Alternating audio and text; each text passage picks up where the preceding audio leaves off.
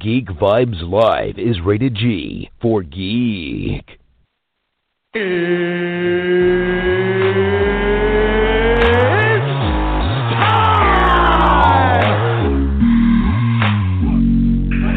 this is Matt Lesher. This is Phil Lamar. Hey, this is Rodney Taylor, a.k.a. the Penguin from Gotham, and you are listening to Geek Vibes Live. Here we go. Welcome, Geek Vibes Nation, to an all-new episode of Geek Vibes Live. This episode is titled Not Us.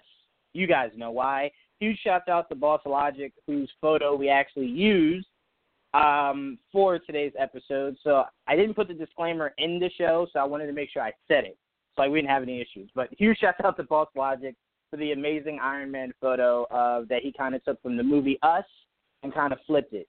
Great artwork. But let me introduce our panelists, starting with Dane. What's going on, Dane? Did you call me Stain or Dane? Because I like Stain. Dane. I think it's like a. It sounds I can tough. call you Stain. Yeah, I'll call you Stain. What's going on, Stain? Yeah, I like Stain. Stain's good. Hey, I'm just here, just hanging out, you know, and there's a lot of tears afloating from people that want that Ben Affleck boat to hit the dock, and I'm just sitting here laughing my balls off. So there you go. Yeah. I mean, you know, Dane is looking to keep me crying about Ben Affleck being gone, but sure, whatever. Nick, is there any specific name you'd like me to call you, Nick, or is Nick okay? No, Nick's fine. Like, you know, I mean, I'm not particular about these things like Dane is, with all of his nicknames and demands and all of his Stain Nick, all of his bullshit. But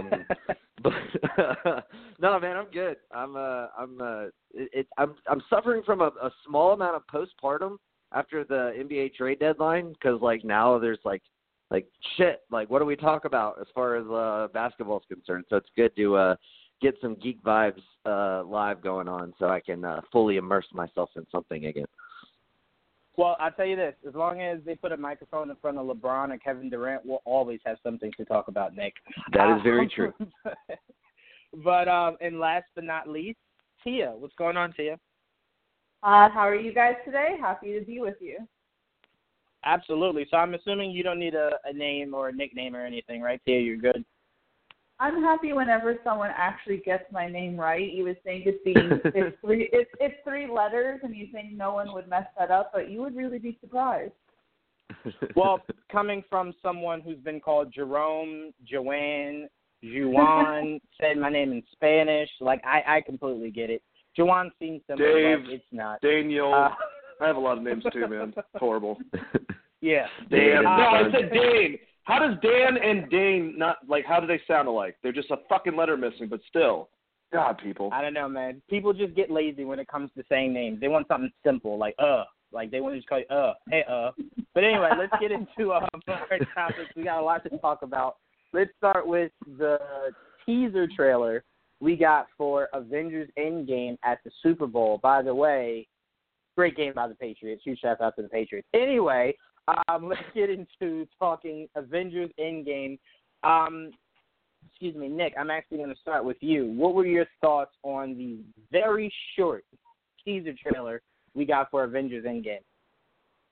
Yeah, that would be my first thought. It was very short, which, you know, is kind of what I think we all expected. We didn't expect anything, like, grandiose. First of all, like, Marvel, you know, they're usually pretty smart with their money, and it costs a shit ton of money to, like, advertise something during the Super Bowl. So, like, they're not looking to, you know, have a full-length 2-minute long trailer and pay, you know, $10 million to have that commercial during the Super Bowl. So, you know, they put out this little teaser. It was interesting. Like, I mean, I think there's a lot that you can pick out of the trailer. I mean, the little intro sequence was kind of cool with the black and white, and then with the red that sticks out. Kind of reminded me, just kind of like off the cusp of Dane, I know you've seen this movie, Schindler's List, with the little girl in the red dress. Yep. With but I mean, there's some parallels there as far as like real life tragedy versus this tragedy that they're going through there. So I mean, that's kind of like I thought that was interesting. But then once you get into like kind of the actual footage from the new movie, it seems like a lot of misdirects that are happening. It's hard to tell still when this takes place. It would seemingly have to be, in my opinion, not like at least the majority of the film isn't like right after the snap. Just based on like the little poster, like that's up there. As far as I think it said something to the effect, what are we going to do now that they're gone? That would take a little bit of time to like get those printed out and circulated and everything else. But then you do have some shots that do seem like it's like right afterwards, like with Citi Field and the Statue of Liberty, Ellis Island. So like I'm still really kind of confused as far as when exactly this is taking place. But I mean, I'm sure we'll get that more context for that as we get closer to the release date. And but yeah, by far like the coolest shot was definitely what kind of looked like to me. Nebula taking like her parts off to give to Tony so he could like manufacture whatever he's manufacturing. It's like, dude, that's super fucking cool, especially because of the line, like the line at the end of Avengers Infinity War, where Nebula says to Thanos, "You should have killed me when you had the chance," and he's like, "It would have been a waste of parts." And so now she's using, it looks like, at least to me, she's like taking like her hand off or whatever, like taking apart herself to like try to give Tony the necessary things that he needs to either rebuild a suit, which harkens back to the original Iron Man, or whatever he needs to do to fix the ship that they're on, not the Milano ship, the other ship, to get it fully functioning and back to where Earth, obviously. But yeah, I mean, it's really quick, but a lot going on in the trailer. So like, I mean, of course we always dig into all of this stuff as much as possible, but yeah, there's a lot of cool shots. I will say, Nick, that it's supposed to be, obviously, there's time travel in it, but I think some of the movie might take place right after the events of Infinity War, but majority of it is supposed to take place with some time having been passed. Whether that's months, weeks, years, whatever, it's supposed to show what happened right after and then start to gradually morph into the time that has passed, and then we'll start to get into real actual time travel. But I will say something really cool, Nick, I wanted to say to you before I pass it on. I did hear a possible rumor of Stan Lee's cameo possibly being, remember how he was a war vet in Age of Ultron? It looks like Steve is in a counseling, like for survivors of the events of the snap. And I was told Stan Lee's cameo could be one of the vets who survived, and instead of it being a funny cameo, it's more of a heartfelt one where he's kind of giving Steve the will to go on, where he's telling him, like, even though, like, we lost someone, like, we still have a fight to do or whatever. And it kind of made sense when I was told that, because if you look at Steve's face, it kind of looks like he was down on himself. But, like, after hearing that, he kind of realized, like, the fight must go on.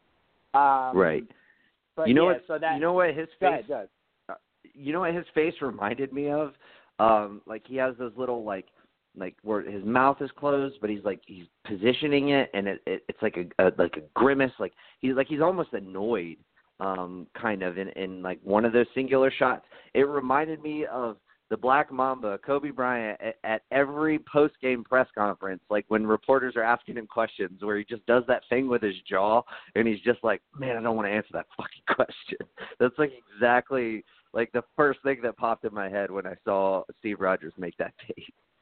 Yeah, before I was told that, the first thing I was thinking was he's sitting there being the only one that actually knows what happened, like who's responsible for it happening. So he's listening to everyone saying, like, I lost this, I lost that, and he feels like he let them all down because he couldn't stop it. So he's sitting there feeling responsible while everyone's just like, I have no idea what happened. My daughter just disappeared. My husband just disappeared. So I think that the burden of that really rests on their shoulders. So, again, what I was told was a complete rumor. Take with a grain of salt, because you could take Cap's response many different directions. So it's not just purely that idea. Excuse me, Dane, I'll go to you next. What were your thoughts, not only of the short teaser that we got, but of kind of what me and Nick were just kind of saying back and forth? I love the trailer. I thought it was, for a short trailer, it gave a lot of depth about what this story is going to be like, and it's pretty dark.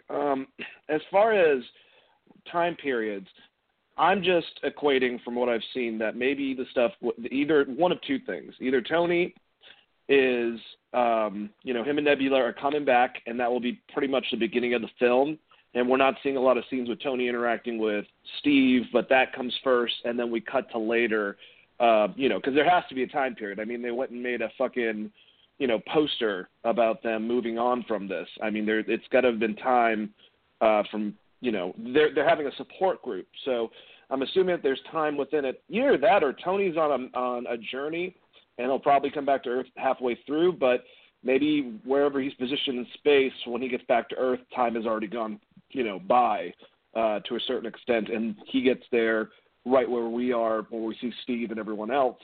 But man, that part where he puts on the shield, I love Captain America, man. He doesn't stop. He's not willing to give up, and I think he does feel a lot of remorse.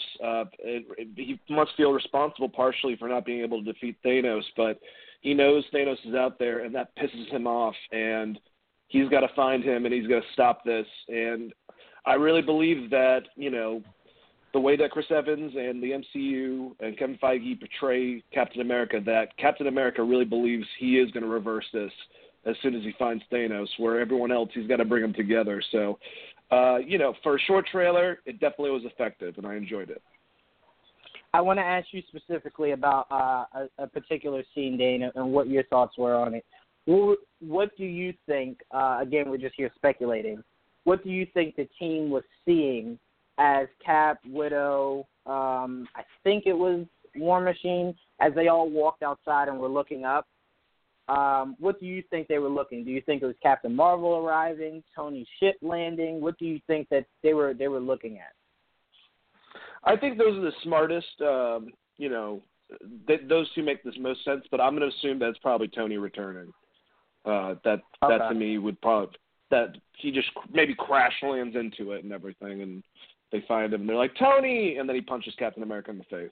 Something like that. That would be kind of awesome. I do want to say, because Marvel is really good at this. They did this with Infinity War. There's a lot of screen gaps that they had in this teaser trailer. One of the screen gaps is when they're all in the field. Someone is supposed to be there with them that they digitally removed.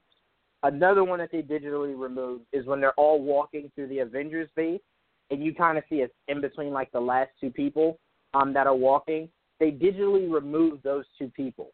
And I'm really curious as to why, who those characters might be, and exactly why they were removed. I mean, because we know that they digitally put something in for Infinity War when we saw the trailer and you saw Hulk, part of the Avengers, running towards the camera. During the movie, that wasn't the Hulk. It was the Hulk Buster Armor. So they do these things to completely throw us off so that we never have a clear idea on what's happening. So it's smart. It's very smart. I don't think anyone can really say they fully know what to expect heading into a Marvel movie because they always find a way to throw you off. But those two things really stood out to me. And also, us finally, because I think that was one of my biggest things with the Guardians. I wanted the Guardians to at some point get their comic-accurate costumes. And we actually see Rocket get his. Rocket has not only his two blasters in his holster like he does in the comic, but his button-up attire. The red and blue one with like the yellow buttons. He has that on in the trailer also. So that really stood out to me. I thought that was freaking epic. Also, one shot that a lot of people are thinking of Thor is him looking for Thanos. If you look closely where Thor is standing, it looks like it's still in Wakanda. So I think that shot might be right after the events of the snap. Thor kind of just going to be by himself for a second. Because it doesn't look like the same place that Thanos was at the end of Infinity War. It looks different. But yeah, this trailer gave us no Captain Marvel. Apparently it seems like Captain Marvel is going to be treated like Superman was in Justice League. To where if they show her, it'll be at the very last promotional go-around that they have before the movie comes out. So that's going to be interesting to see how they integrate her into, whether it's some promotional stuff like photos or maybe another trailer. Tia, I'm going to go to you. What were your thoughts on the teaser trailer for Endgame? And then if you want to kind of respond to anything that me, Dane, or Nick were saying. I like that it had like all these new little tidbits in it that you can sit here and discuss.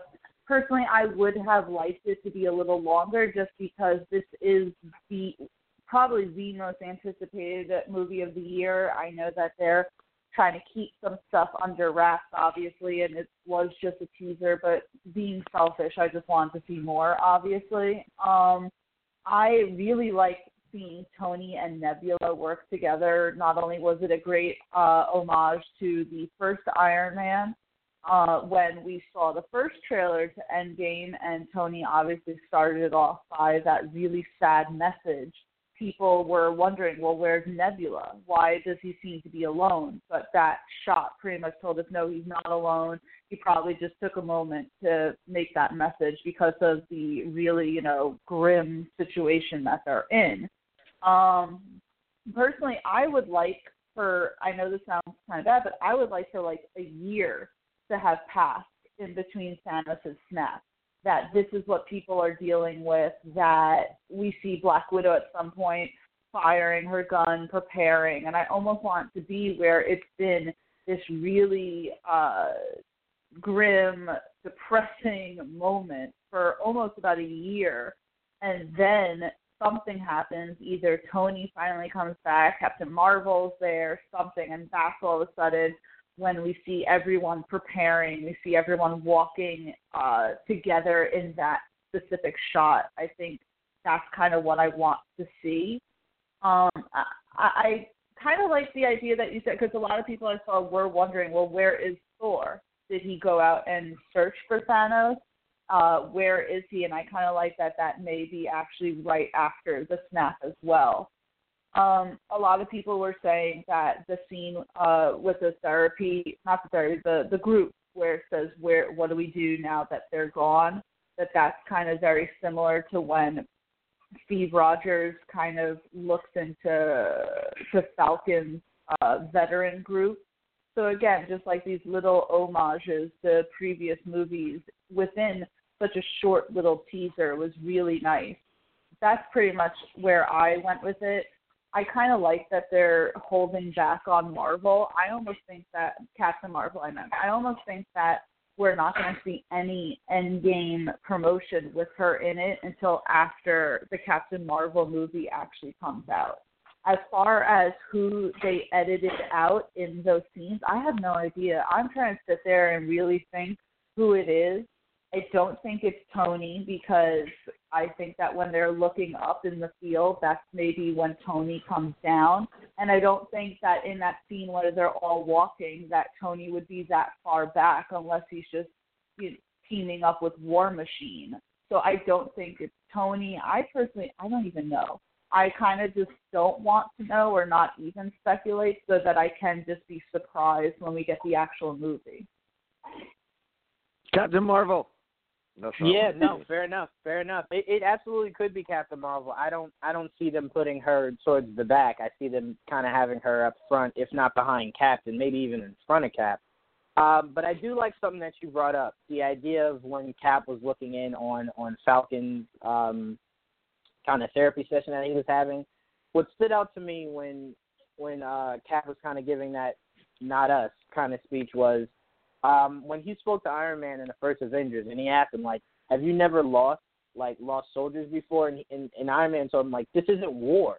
Like, this isn't war. This isn't just like, oh, you happen to lose a soldier in the field. It happens. Like, this is real life where innocent people are being taken. And how that kind of comes full circle to where Cap's just realizing, like, we lost, like, half the population. Like, not just a few of the Avengers, like, half the entire population. Like, this is Captain America's ultimate worst nightmare. Someone who lives on being able to save the day, being able to solve the problem, not being able to. And it also made me think of when Vision was like, you know, just take it out of my head. You know, take the stone out of my head. Even if I die, I die. And Cap said, we don't trade lives. But what was funny about that is Cap traded his life back in World War II, and the possibility of Cap trading his life in Endgame. So it's funny how everything that all these characters have been through comes full circle. And I agree with you, Dane. He's been one of the best characters, the most standout characters of the MCU since it started. And the idea of not seeing Chris Evans continue Captain America is something that's really sad. I mean, it is. I mean, it was one of those things where it was like, I don't think anyone was blown away by the casting when it first happened, but to see how Chris Evans has not only progressed as an actor since then, but has progressed as Captain America since then, has been something just amazing to watch. So the idea of not seeing Chris Evans as Captain America anymore it's insane. It's just as crazy as not seeing Robert Downey as Do you know who could Iron replace Man. him? Who? Ben Affleck. He's not doing anything. That would make my day, seeing Ben Affleck as a superhero again. But I did before we move on, I did want to speak to what you said, Nick, on I think it was you that said it. Iron Man and Nebula kind of working on something very reminiscent of the first Iron Man. It's interesting because I kind of feel as though that part might come after he made that message to Pepper, and then he decided, no, this isn't how I'm not gonna let myself die this way. Just like in the cave, I didn't let myself die that way. I'm gonna figure something out for us to try to get. So now I'm starting to think. Now that you said that, I'm starting to think maybe Tony and Nebula aren't rescued. Maybe they rescue themselves. Like we're all thinking like someone comes and saves them. I completely forgot as I said that, like, Tony is a freaking genius. Tony could figure out something to get them back home. Like, I don't know why I was just so quick to say, like, yeah, someone's rescuing them. Like, no, maybe Tony actually does it himself. So that is what, went off in my head when you said that. Like, no, maybe Tony just creates something that maybe gives the ship extra life, or they, create a suit to get home. If you see the promotional art that they released of Avengers Endgame with Cap, Hulk, Hawkeye, Black Widow, and Iron Man, Stark's new suit looks as if he pieced it together. Like, it doesn't look like a suit he had in the vault. It looks like he pieced it together. So I'm pretty curious on that's what he does in the ship and then uses that suit to get home, whether it's to fly the ship with Nebula inside home or whatever. But yeah, I mean, that's what it made me think when you said that, Nick. So I kind of want to come full circle to that. But did anyone have anything else to add about Endgame before we go on? Only that I heard a theory that Thor is in Norway, which is where Odin was when he passed, and that's the shot that you see of him, and that's also the shot that you see of Rocket going through that little door or whatever to that hut. I think that would be interesting if Thor basically threw himself into exile, went to Norway, where his father went to die, and that Rocket is the one who goes and gets him, and is like, dude, we're not done here yet. Like we got shit we got to figure out, and kind of gives him the kick in the ass that he needs. Yeah, I mean, I love the idea of that. Excuse me, because we know Odin did say that, it'd be a perfect place for a new Asgard. Right. And we kind of heard no other mention about it since then, obviously, because Thor has been preoccupied, with losing half of that Asgard. Right. But I am really curious as to at what point will we see Thor reunite with Valkyrie? Because remember, Right. Valkyrie has half of Asgard. Now, did half of Asgard get snapped away, like the half that's not dead? Did they get snapped away? So it's a lot of stuff that the Russo brothers do have to kind of address. And I believe officially say she is back for Endgame. So it'll be interesting. It'll be really interesting to see. Go ahead. I'm sorry, Thea. What if Valkyrie is the one who's been edited out of those shots? Ooh, Very nice. likely. That's a Very good theory. likely. I like it. Yeah. That's a great theory. I mean, because think of it if like we get Valkyrie though, I want I forget his name, but Taika Waititi's character too, because that what was I his think name? he is returning. Yeah, Korg. Korg, yes, dude, is the best character in that whole damn movie. Like, piss off, Ghost. Like, dude, I fucking laughed so hard at that one. Yeah, I don't disagree with that at all. But yeah, I mean, I like that theory, Nick. That's a pretty solid theory. And Tia, you saying that could be Valkyrie there, because it has to be someone they do not want to show until you see it in the movie. And we saw Ant-Man with War Machine, so it's not that. Right. So it has to be Captain Marvel, possibly Valkyrie. I was even thinking that when they were walking, who they were trying to edit out is we've heard the rumors that Hulk and Banner fuse as one, and we get intelligent Banner. So maybe it's the Hulk, as intelligent Banner, that they just want to wait until you see the movie and see him finally transform again, since we haven't seen it since the beginning of Infinity War. So it's plenty that they could be editing out. I'm just saying it's those key things you have to pay attention to, especially with the Russos. They're really good at it. All right, let's move on. We have some more, believe it or not, not Infinity War, Endgame news to talk about, and that is apparently the Russo brothers have reported, as of right now, Endgame is still at 3 hours. And intermission is something that was being thrown around. Nick and Dane, we were talking about this before during the pre-show, that usually making a movie 3 hours limits your ability to have a lot of different showings at theaters, because you're taking up a lot of that time already. And Nick, as you stated before, Disney wants as many possible showings as you physically can do. Right. The idea of them limiting that, is something that I'm sure Disney isn't 100% sure of yet. But I want to go to you first, Nick. What are your thoughts on Endgame possibly being 3 hours? Are you okay with that? And what do you think the actual possibility of it happening is? Well, here's the thing. Like, would I be okay with it? You're damn right I'd be okay with it. I think we could all say that. But will it happen? History says no. And I'm not saying that it can't happen. I'm just saying that if you look at historically, especially look at recent history, look at Avengers, Justice League, Batman versus Superman, and that would be the one of the biggest examples of a movie that you needed to keep at its close to 3 hour runtime. That they were like, no, you need to hack this shit all apart and get it down to 2 hours. And then it was like, well, fuck, how the fuck are we going to do that?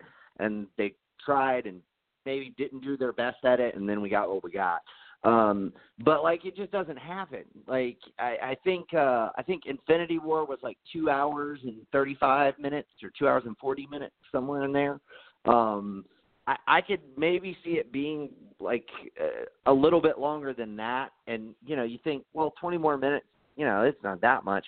But if you do that over the course of every time the movie shows, like you said, Jawan, it starts to stack up as far as, how many showings a theater can get in a given day and turn that into a week or a month, et cetera, et cetera.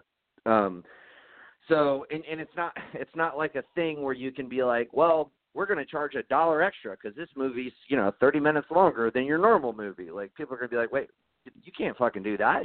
I pay to see a movie, not pay for the time it takes the movie to run. So, yeah, I mean, I would kind of agree with you. I lean towards it's not likely to be 3 hours, but I think if there was one movie they could get by with it, it would definitely be this movie, simply because they know they're going to make $1 billion easy. They're going to make way more than $1 billion easy. And so, I feel like if there's one movie that you could like use that amount of leverage with to say, we really want this to be 3 hours. Like, this is our movie. We don't feel we've already cut it down by, an hour. Like, we don't want to take any more out of it. I think the Russos have garnered enough good faith with Disney for Disney to be like, all right, we'll fight for this. And Disney knows that their movie is going to make a shit ton of money, and they know that not only does this movie make a shit ton of money, but so many of their other movies make a ton of money. So they will be able to leverage the theaters and still get the necessary perks that they demand for you to have the privilege of showing their movies. So I do think it's a possibility. I'd say 25%. I tell you this. I didn't, me personally, I'm not saying it didn't exist. Me personally, I didn't hear anyone after Infinity War go, did anyone else feel like this ran a little too long? Like, I didn't hear anyone saying that. I heard everyone that was just kind of like, man, if we could have had more time to avoid seeing everyone disappear that disappeared, I would have liked that. Like, I would have liked more time with those characters. Kids crying and, Yeah. So, I mean, I feel as though if you're Marvel, you've put yourself in a good position to where time is the last thing people will judge you for. As long as the movie's good, I don't think anyone leaves and says, man, I hated that this was 3 hours. I personally don't see anyone, especially who's a fan. And we know fans are going to go, whether it's 2 hours, 2 hours and 30 minutes, 3 hours and 30 minutes. I think their worry might come from the general audience who's not as invested, who is now sitting there for 3 hours, which is a fair thing to think about, but I don't think that they make up enough to where it would be an issue. I mean, because if anyone thinks in-game going 3 hours won't still make $1 trillion, I would then question whether or not you've been following anything that's been happening with the MCU. Right. But I do see Disney maybe coming up with a compromise, like maybe making it 2 hours and 40 minutes, 2 hours and 45 minutes. Because to me, the biggest thing is it's going to hurt, and I was telling you, it's going to hurt concessions. Because there's no way that, especially the geeks, there's no way you take a pee break. Like, there's no way you risk that. Because it's like you're going to miss something. And these movies aren't the kind of movies you go to the bathroom and you come back and you just go, hey, bud, what did I miss? Oh, well, you went to pee and you missed Thor landing on Wakanda and having the most epic Thor moment ever. Like, these aren't the things you want to miss.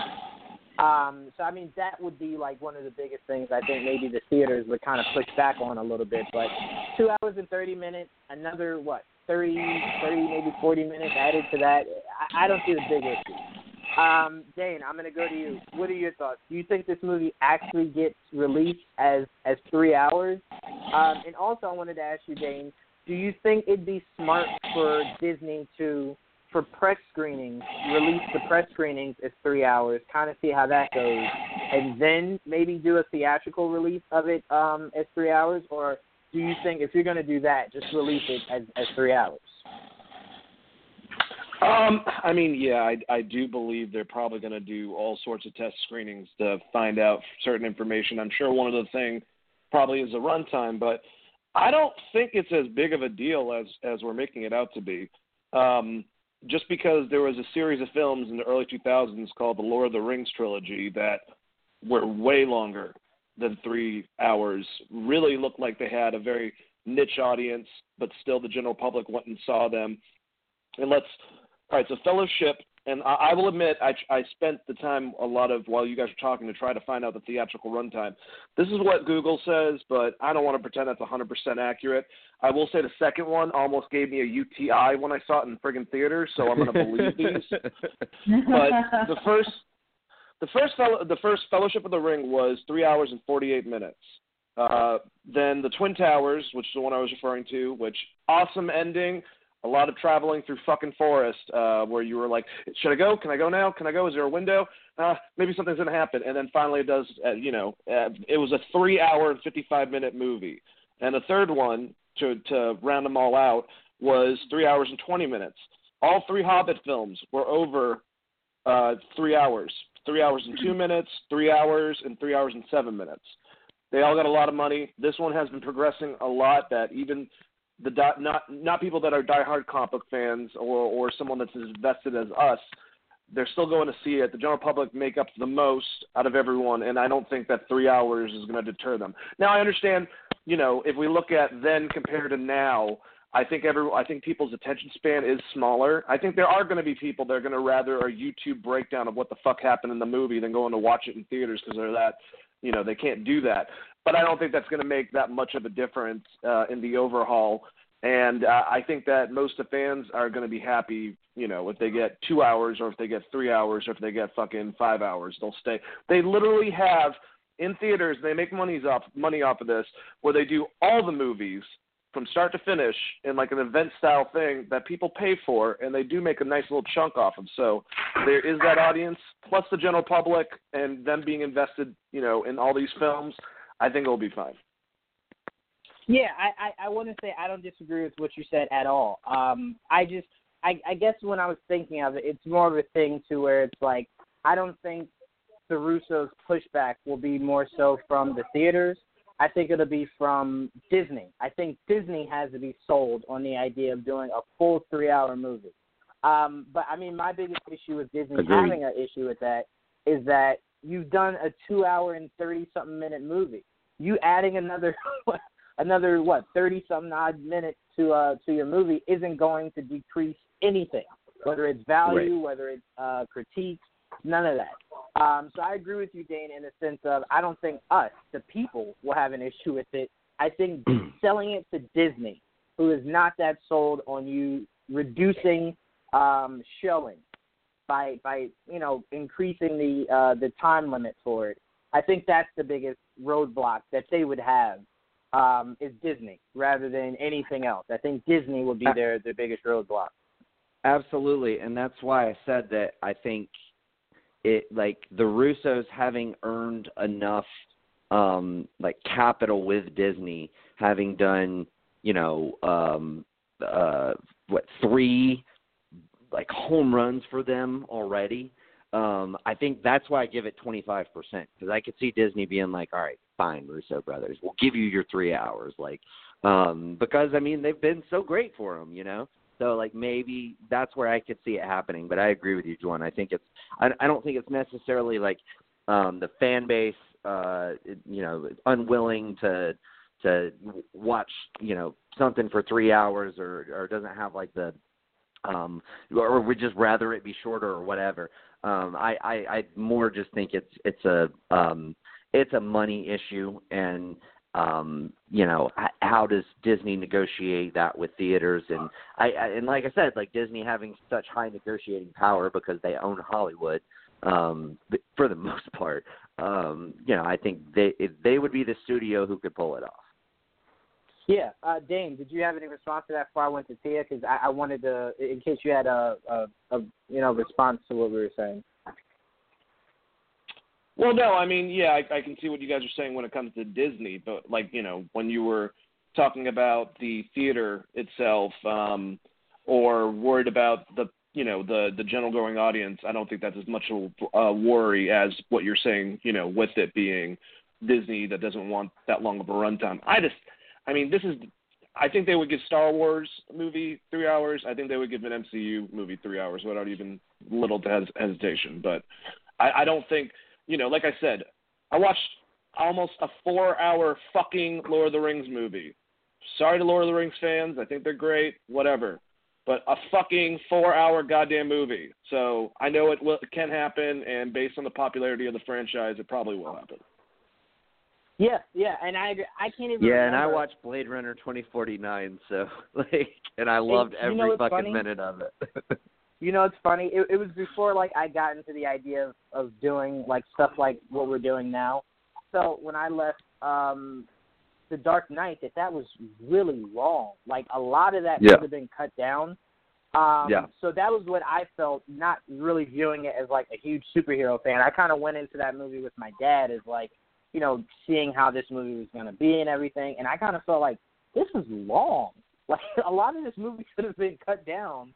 They could have just trimmed some of it, but it felt long. Oh, yeah, there's a lot of cityscape shots that take their time. Yeah. So it kind of felt long, but by no means did that make that movie not still a classic. It just still felt long, and I don't think I felt that from Infinity War. I agree with you, Dane. I felt that from Lord of the Rings. I think I saw Lord of the Rings on DVD. I didn't see it in theaters, so I paused a lot.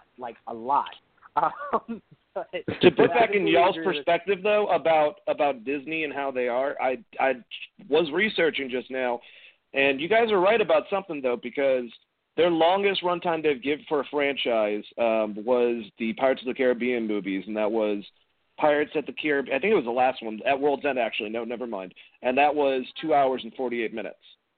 So that, from all research that I've found, which, I mean, it's the internet, so I could be wrong. But from what I've looked, that's the longest they've given a movie so far out of their whole entire set. So maybe you're right. I don't know. Yeah, and that I can see. I could see, like, that 12 minutes being, like, something that they haggle over at Disney. You know what I mean?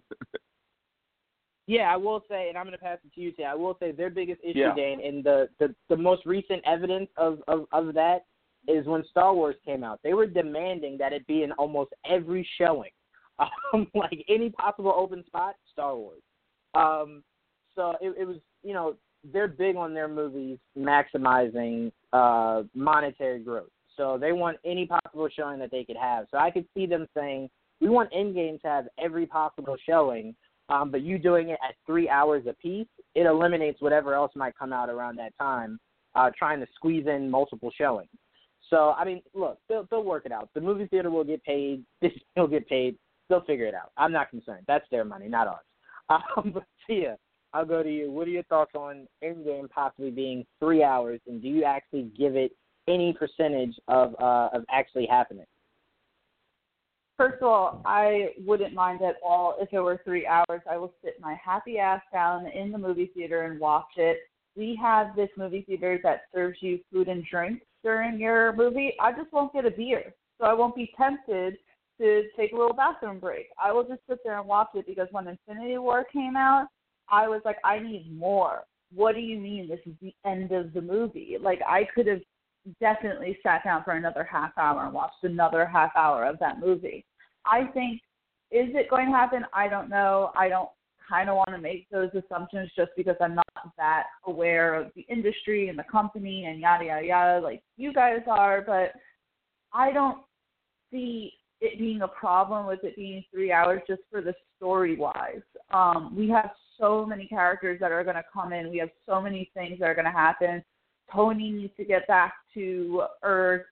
Captain Marvel needs to get introduced. We need to bring back all the people, or at least some of the people who disappeared. We need to have the closing of Captain America's storyline, Iron Man's storyline. I think that there's a lot that's going to happen that for them to limit themselves to try and cut it down to maybe hit a 2 hour mark would be a disadvantage. I remember when Justice League came out and they said that it was only 2 hours long, and people were like, 2 hours? Like, that's just nothing when you're trying to put together this huge mashup of all these superheroes. So as far as story-wise and what the Russo brothers want to do, I see no problem with it being 3 hours, and I certainly wouldn't want them to cut out any scenes that maybe would have been vital, maybe would have helped explain another scene a little more, or even if they try and cut out characters that maybe had a small scene and they can't fit that in because they're trying to fit within a mark. I think that it should be 3 hours. This is the fourth Avengers movie. This is the culmination of 10 years and 20 movies that are going on. I think that if this is going to be your last Avengers movie that you're going to have for a good while, then do it in 3 hours. The major fans will appreciate it. Even the minor fans will still go because it's a superhero movie, and maybe they won't even know that it's 3 hours. They're just going to go and sit down, and it is what it is. So personally, I would love for it to be 3 hours. I have no problem with it being 3 hours, and if they're going to give anything to the Russo brothers, Disney should give them their 3-hour movie, because this is it. This is the Avengers Endgame, and this is going to be the last Avengers movie that we're going to have for a good while. This is going to be the last movie that we see a lot of characters in. I think that they need to have it at least 3 hours so that they can tell their story. Yeah, and Yeah, to I that think point, like, oh, go ahead. Sorry, go ahead. To that point, like, about, like, you know, what scenes hit the cutting room floor. I mean, I think your latter point on that is very significant. Like, you know, maybe there's like a scene with Natasha and Clint that is like this kind of side scene that really, like, you know, they have a very intertwined relationship, and like that's something that could easily hit the cutting room floor, but it could also be a very powerful scene that really sets up like the stakes and the tension and everything else.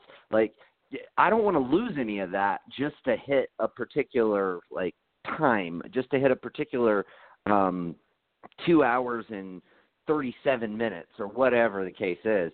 So, like, yeah, I mean, as far as storytelling, let's just hope, and we haven't seen Disney mess this up yet, and I don't think we'll see them do it now, but let's just hope that if it needs the 3 hours, they give them the 3 hours. And I think if it needs it, they will.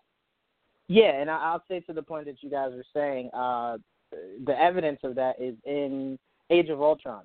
A lot of people might have felt like that farm scene wasn't necessary, but I do. It spoke heavily to Clint. It spoke heavily to setting up Civil War between that moment of Cap and Stark. So that scene was very important. A few moments of that whole time that they were on that farm could have been cut. Like the Banner and Natasha conversation that right after that movie went nowhere because Banner left. Like you mean their entire like, relationship could have gotten cut from that yes, movie? Yes, I agree with you on that. Yes, but that farm scene was important to Clint, and it was important to setting up Civil War between Stark and Cap. It was starting to divide. You know, between the ideology between the two of those guys. So it was very crucial. So if you're telling me there's a scene where Natasha's sitting down with Clint and talking to him about, like, what happened to you? Like, what's going on? And he's like, I lost my family and everything. That, to me, is very important, especially if one of those two characters doesn't make it out of Endgame. So it's very important you put in what needs to be put in. And if that's 3 hours, by all means. My biggest issue with Justice League was it seemed like Warner Brothers was forcing it to be exactly 2 hours. Meaning if there was anything else that was relevant to that story, they were like, doesn't matter, just make it 2 hours. So that, to me, is the issue, and I hope Disney doesn't do that. If 3 hours is what needs to happen, let it flow. Dame, I didn't hear from you. I haven't heard from you in a while. Did you have anything else to add before we moved on? No, I think that's it, actually. I'm good. Okay, all right. Then let's continue to go. I have some Fox Marvel news that I want to go over with you guys. But first, I want to talk about a little Warner Brothers stuff so we can take a break from Marvel and Fox, from Marvel for a second. I want to talk about something that's really bothering me, and Dan, I think it's really bothering you too. So I'm going to start with you.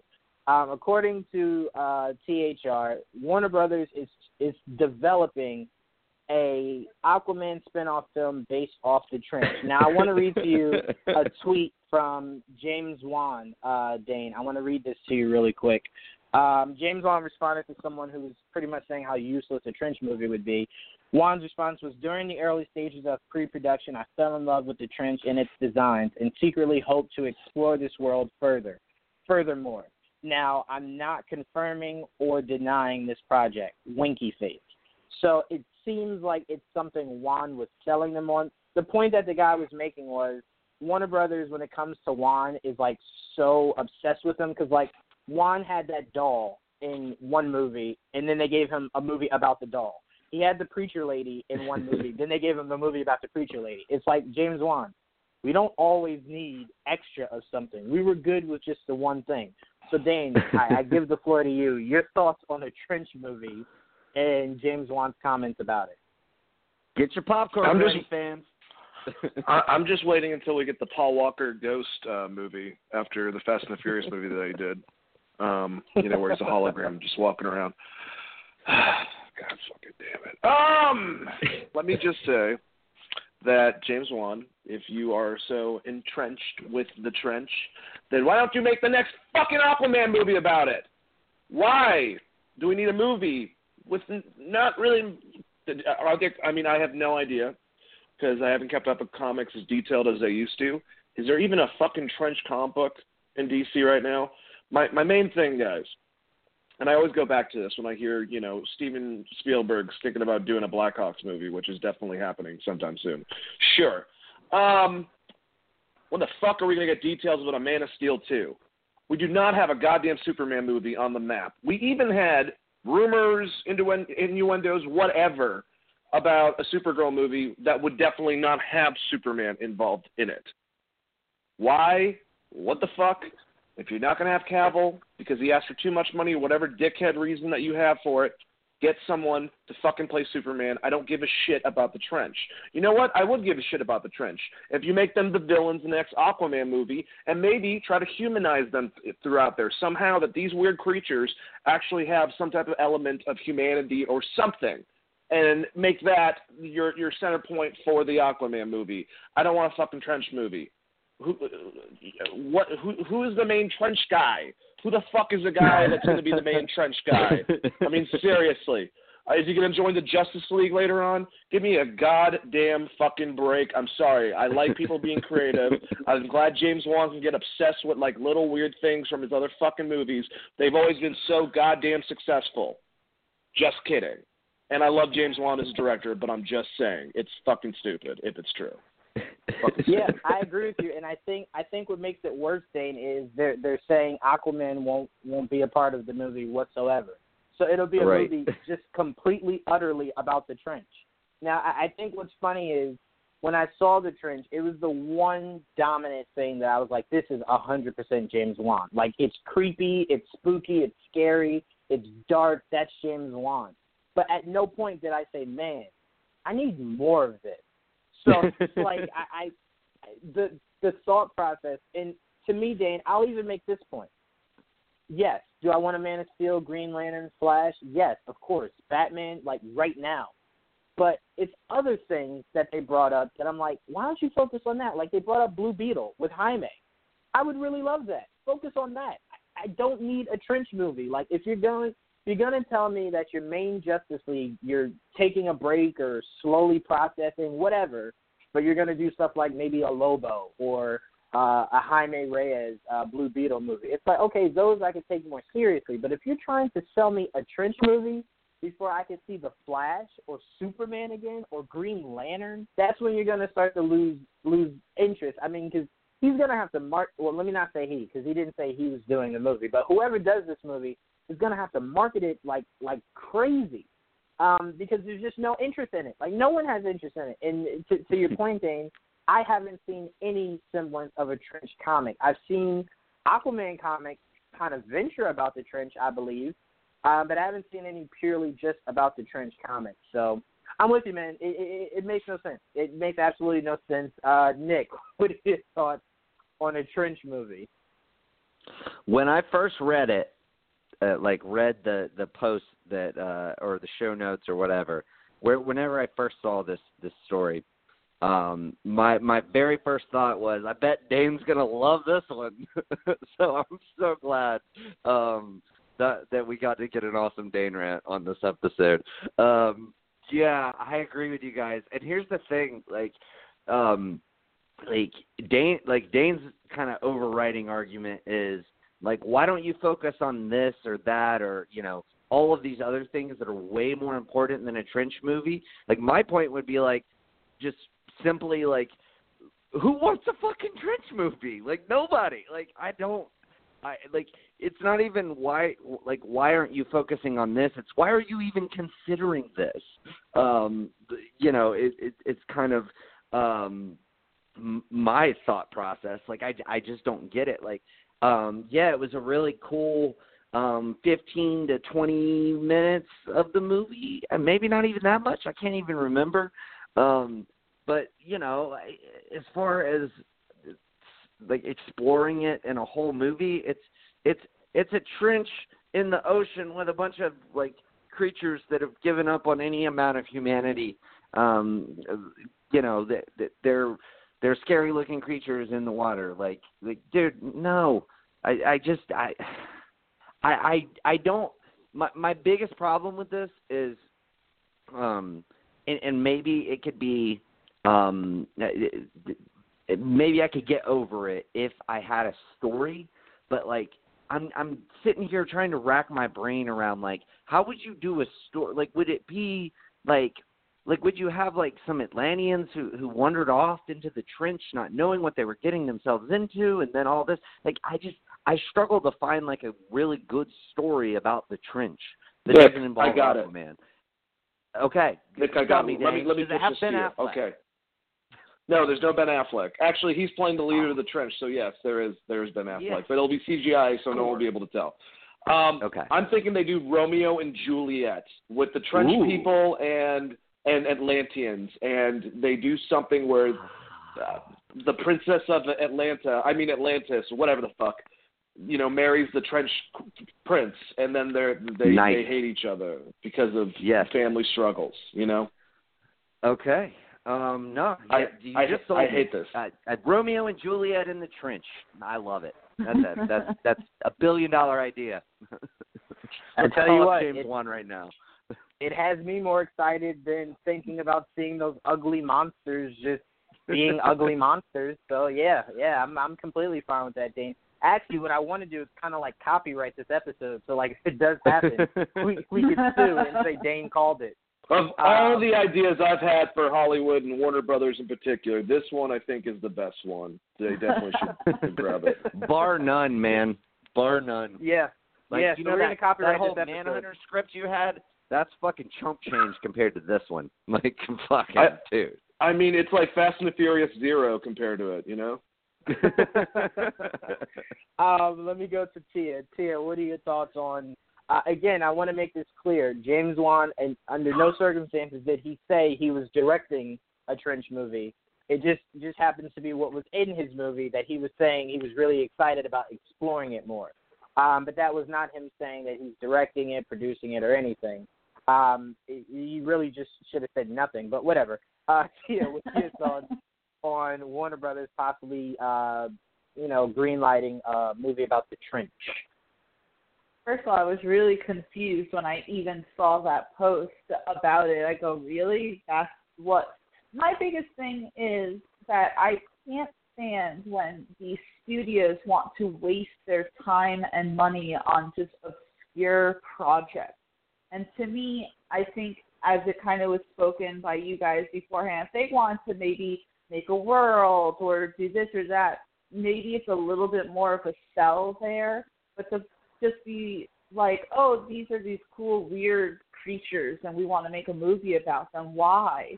Why do you want to waste, again, people's time, people's money? You could be putting that to other projects instead of this shit. It makes no sense to me at all. You have a slew of other characters that are just waiting to be explored. You keep pushing back all these other movies, but you want to make a movie about the trench. It just makes absolutely no frickin' sense.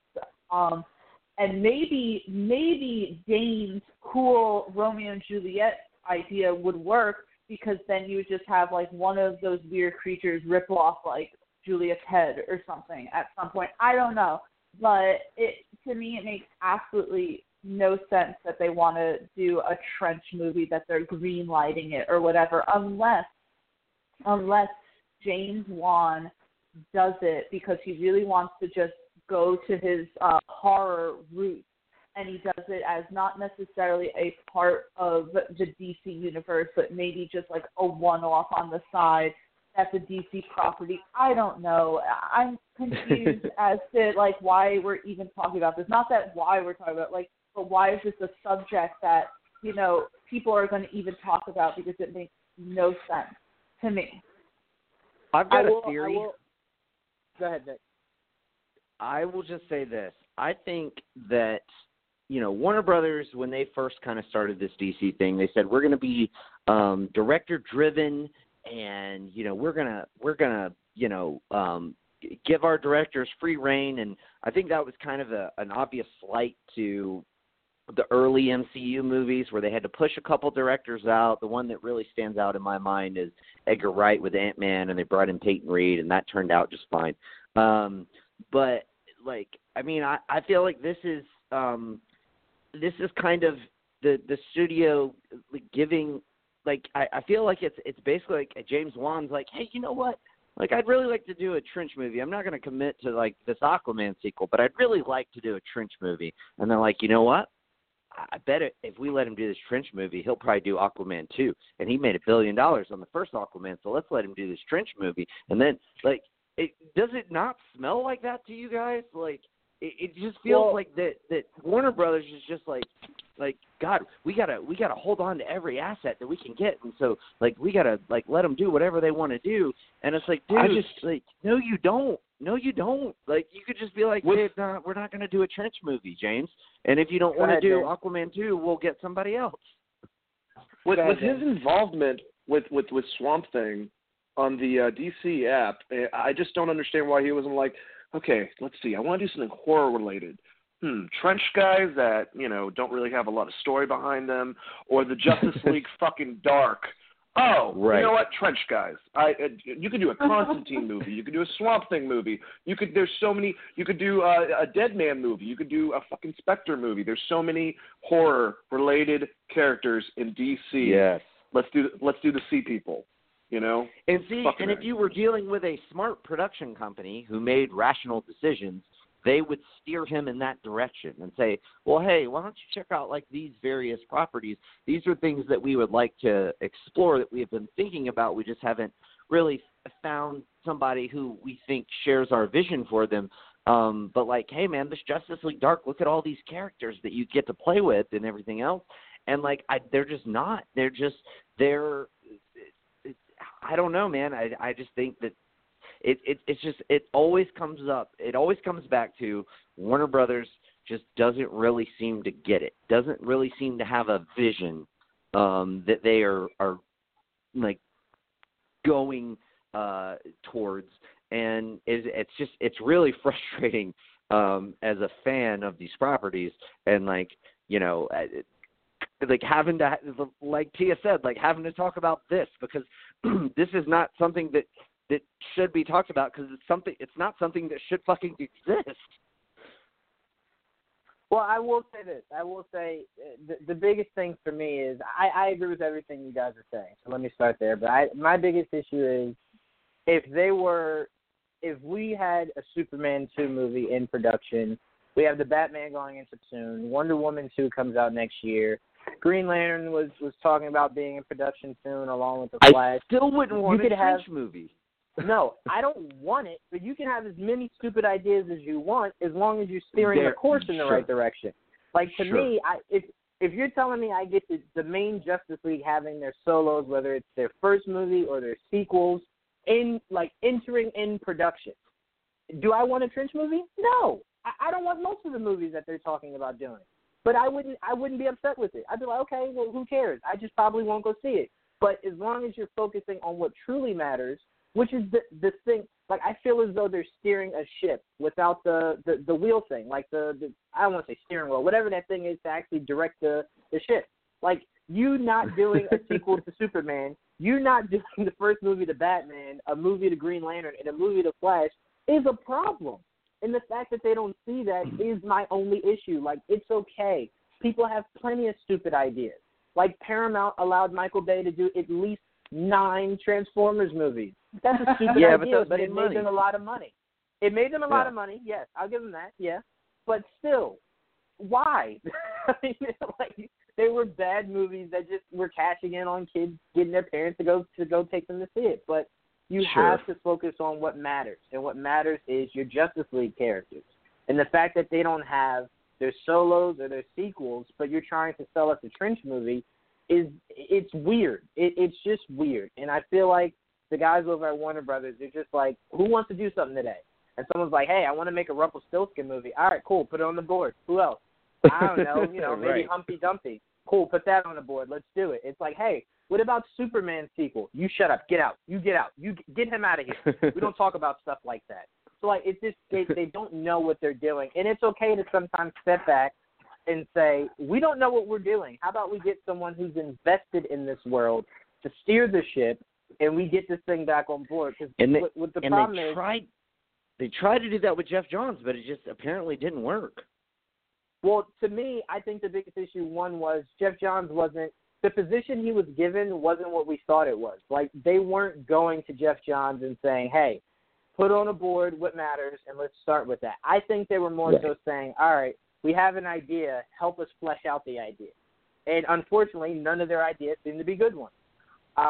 So I don't know. I'm just saying this, as long as they continue to, I guess, every once in a while give us a good movie like Shazam or Aquaman or Wonder Woman, I guess this is just our future of DC movies, to where we're sitting here waiting for what really matters, and we don't get it, but they sprinkle it here and there. So who knows? I don't know.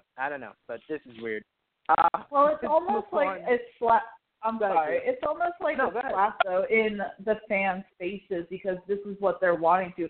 We're paying the money for the movie tickets for you to make your money back on these stupid projects that you're doing. It just really is almost an insult in a way, because as you guys said, where's our Man of Steel 2 sequel? Where's this? Where's that? And we're not getting it. And at this point, can you blame any of the actors if they want to step away? Because it's like, at this point, you're taking too long. I have all these other projects. I have freaking all these other studios calling me, and I want to commit to their stuff, but I'm sitting here waiting, twiddling my thumbs for you to make another decent movie. I mean, at this point, say if they do happen to make a Flash movie, is Ezra Miller, is he going to even be on board for it anymore? If they decide to bring in Cyborg again, is he even going to be in it anymore? Because they're just taking so long at this point. Well, Idris Elba would be a good Flash. To speak to that, Idris Elba would be a good anything. Speak to that, actually, to that exact point, Ezra Miller, the production on the next Fantastic Beasts movie is on hold. And Ezra just signed on to do another movie. So he's going to do that movie, then have to film Fantastic Beasts. So it continuously pushes the timeline for The Flash. But the problem is, I don't blame Fantastic Beasts like people are quick to do, or any other movie. The problem is Warner Brothers never sat down and said, okay, Ezra, this is when we want to do a Flash movie. Can you make time? Right. It's just like, whenever we decide to do it, if you're available, and isn't cool. Fantastic If not, we Beasts won't Warner make it. Brothers? Yes, it is. Yes, it is. Yeah. So, they're basically just like, keep doing these Fantastic Beasts movies that make us a lot of money because we don't know what the fuck we're going to do with Flash. Like, that's basically what that's saying. I don't think we should expect Green Lantern or Flash to be in production anytime soon, and that's sad because 3-4 years ago we were expecting both to have already been in production or have been set to be in production. We were supposed to get them both this year. Right? Yeah. Well, no, we were supposed to get Green Lantern next year. Flash was supposed to be this year. Flash this year, yeah. So, whatever.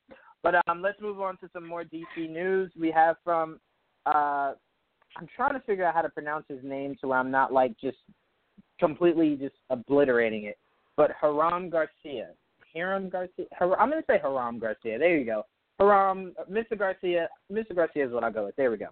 He gave us some news on a Black Adam movie, and this is his direct quote. So as we were developing an actual Black Adam and Shazam movie, we were just realizing that both characters are so special that we didn't want to compromise either of them by cramming them both into the same movie. So that's why we made the decision to let Shazam have its own standalone movie and kind of launch him properly.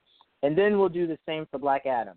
And so that kind of really freed things up. It allowed us to develop the right versions of both. Now, Black Adam is supposed to either go into production or start something the beginning of next year. Now, the reason why Mr. Garcia's comments bother me is because let's not kid ourselves. The reason why you separated them is because you want to maximize profitability. And you know The Rock is walking box office. So you wanted him to have his own movie so where he doesn't have to be necessarily the guy who loses in the end. If anyone else was casted as Black Adam would be in Shazam movie. Let's not kid ourselves. The Rock is the reason why. And I don't think anyone on this planet Earth, if anyone else was casted as Black Adam, I don't think anyone on this planet would say, we need a separate Black Adam movie. The character just isn't that interesting without Shazam, in my opinion. I'll say in my opinion. But The Rock is why we're getting a separate movie with Black Adam. Let's not kid ourselves. But Dan, I want to start with you. What are your thoughts on Mr. Garcia's comments about the reasoning for why he separated the two, and your belief that we'll actually get a Black Adam movie, whether it's starting production or something, the start of next year? Start of next year, I don't know. We will get a damn movie. The Rock signs 1 million contracts, and he usually lives up to all of them. I don't know how. I think that he's maybe like Dr. Manhattan, and he makes like fucking clones of himself, and that's how he can perform at WrestleMania and make 6 movies in the same fucking month and a television show. I don't know. I mean, the guy is nonstop. I was thinking that his production company, I wish it was called What I'm Cooking Productions. I think that would have been really good, but it's not. But I had that idea, so I wanted to. But yeah, you're right. I mean, the reason why we're getting this movie is because The Rock wanted to play Black Adam. Black Adam is a very in-depth character.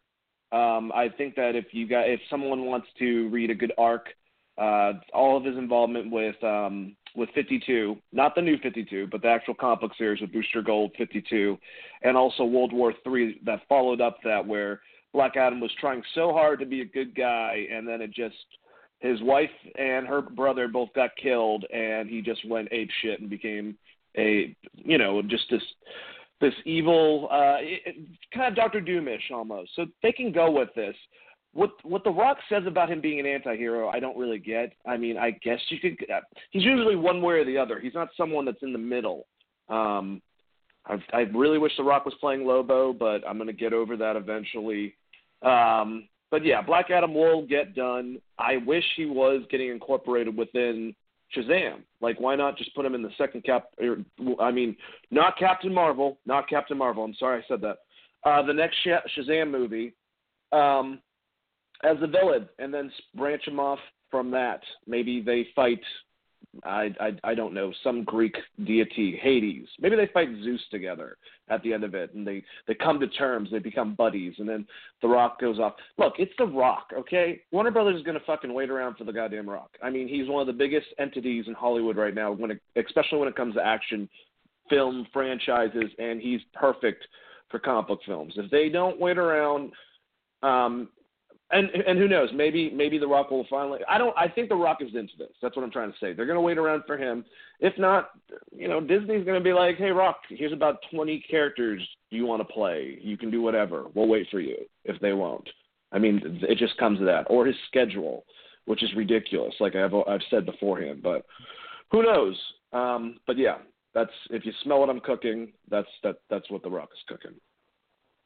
I do indeed, Dane. But I wanted to just ask you again. So you do agree in the sense that the only reason these two characters are separated is because one of them happens to be The Rock, which is like a walking blockbuster. Absolutely. That's why it's like, if I could, I would have had The Rock play Lobo, and he would have done a Deadpool thing with it, and I think that would have been better as a solo series. But if they give Black Adam The Rock to play him, they will make sure that all the comic books that really, put in-depth storyline into Black Adam, more so than just being, Shazam's enemy, they'll make the story fleshed out for The Rock. They're doing this because of The Rock. If you smell what The Rock is cooking. And I think the biggest, the thing that's annoying the most is that The Rock could have only been a cameo in this movie, and I think we all would have been fine with it. Like the idea that they're pushing that. We didn't want The Rock to be like the villain or the anti-hero or whatever in this movie. All we needed was like when King Solomon is talking to him or Solomon is talking to him, we could have just had a quick shot of Black Adam in full costume, maybe strangling somebody or using his powers. Like, a cameo is all we were asking for. Like, we weren't saying he had to full-on be in it. So it's just like the idea that those two couldn't be in the same movie for you to introduce Black Adam for a solo to even make sense, to me is just like, whatever. You're grasping here, but whatever. Tia, I'm going to go to you next. What are your thoughts on Mr. Garcia's comments about the Black Adam movie? I mean, to be honest with you, I almost forgot that, The Rock was going to be Black Adam. I was just focusing more on Shazam, and I was like, oh, yeah, that's right. That didn't happen. But as you guys said, it's because he's The Rock, he's Dwayne Johnson, he's such a mega star that this is why they're giving him his own movie. This is why we're not seeing him in Shazam, which is a shame. They could have just had a small little cameo, and I think that everyone would have been completely fine with it. Again, since it's The Rock, since we're sitting here and saying that maybe Black Adam wasn't really that interesting, why does he need his own movie? But because you're having Dwayne Johnson do it, I think that it might actually become something. Hopefully they'll make a movie of substance and it'll be fun and kind of stay maybe within the DC feel of it and not, I hate to say it's not necessarily just feel like another Dwayne Johnson movie. I like the guy. I like that he's this really fantastic person that I keep hearing about, but all of his movies kind of have the same feel to it. I just don't want it to end up as another skyscraper. That's my only thing. I guess I see where they're going with it. I guess I could see why Mr. Garcia decided to do what they did, but you didn't really necessarily need to have it that way. Yeah, and I mean, the thing is, Black Adam is an interesting character. He is, but again, they're not the same situation. So let me preface that before I go into what I'm saying. It's not the same situation. But I personally feel Black Adam and Shazam are the same as Spider-Man and Venom. I don't necessarily want a Venom movie that doesn't have Spider-Man, even if it's a cameo, because a lot about Venom's story is important to Spider-Man. So it's like to not have them in a movie together at all, and you trying to sell me that movie by itself, before I see it, I go, but when you do what Sony did and what Warner Brothers did, and you get two really huge names, it then makes us go, well, I kind of now want to see it just for The Rock as Black Adam. But it's not necessary. Like, you could have put him in Shazam, have him be the end credit scene, and then you could have shown a movie about him that ends, maybe with him doing whatever that sets up for that next Shazam movie, that the idea of, those two going up against each other. But when you do a solo, I think what they're trying to do is what Dane said. They're trying to make him a anti-hero, because with The Rock, you don't just do one Black Adam movie and then that's it. Like, they're going to possibly flirt with the idea of a sequel if it does well in the box office. That's what I don't want. That is what will bother me. Don't start creating Black Adam stories, because Black Adam is a Shazam villain. I don't want to see Black Adam popping in, here and there, fighting these weird villains that you take from Shazam. Like, no, don't do it. To me, it's unnecessary. But Nick, what are your thoughts on Garcia's comments about the Black Adam movie? First of all, I'm gonna go out on a limb and say his name is Erman. I haven't seen how it's written, so I'm not positive on that, but that seems like a safe bet.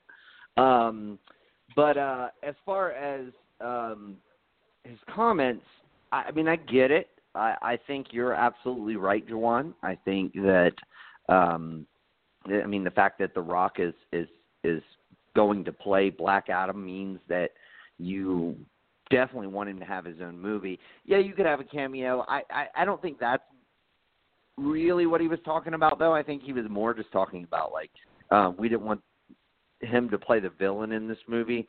Essentially, we didn't want to necessarily have The Mummy 2 the Scorpion King situation where you have him be the villain in this movie, and then he's the hero in the next movie. I get that. But I think what'll happen is like Dane said. I mean, if there's a kind of classic comic book arc where he loses his wife and his brother, I could totally see that. I mean, that's classic storytelling. I mean, that's Mad Max. Any number of various characters.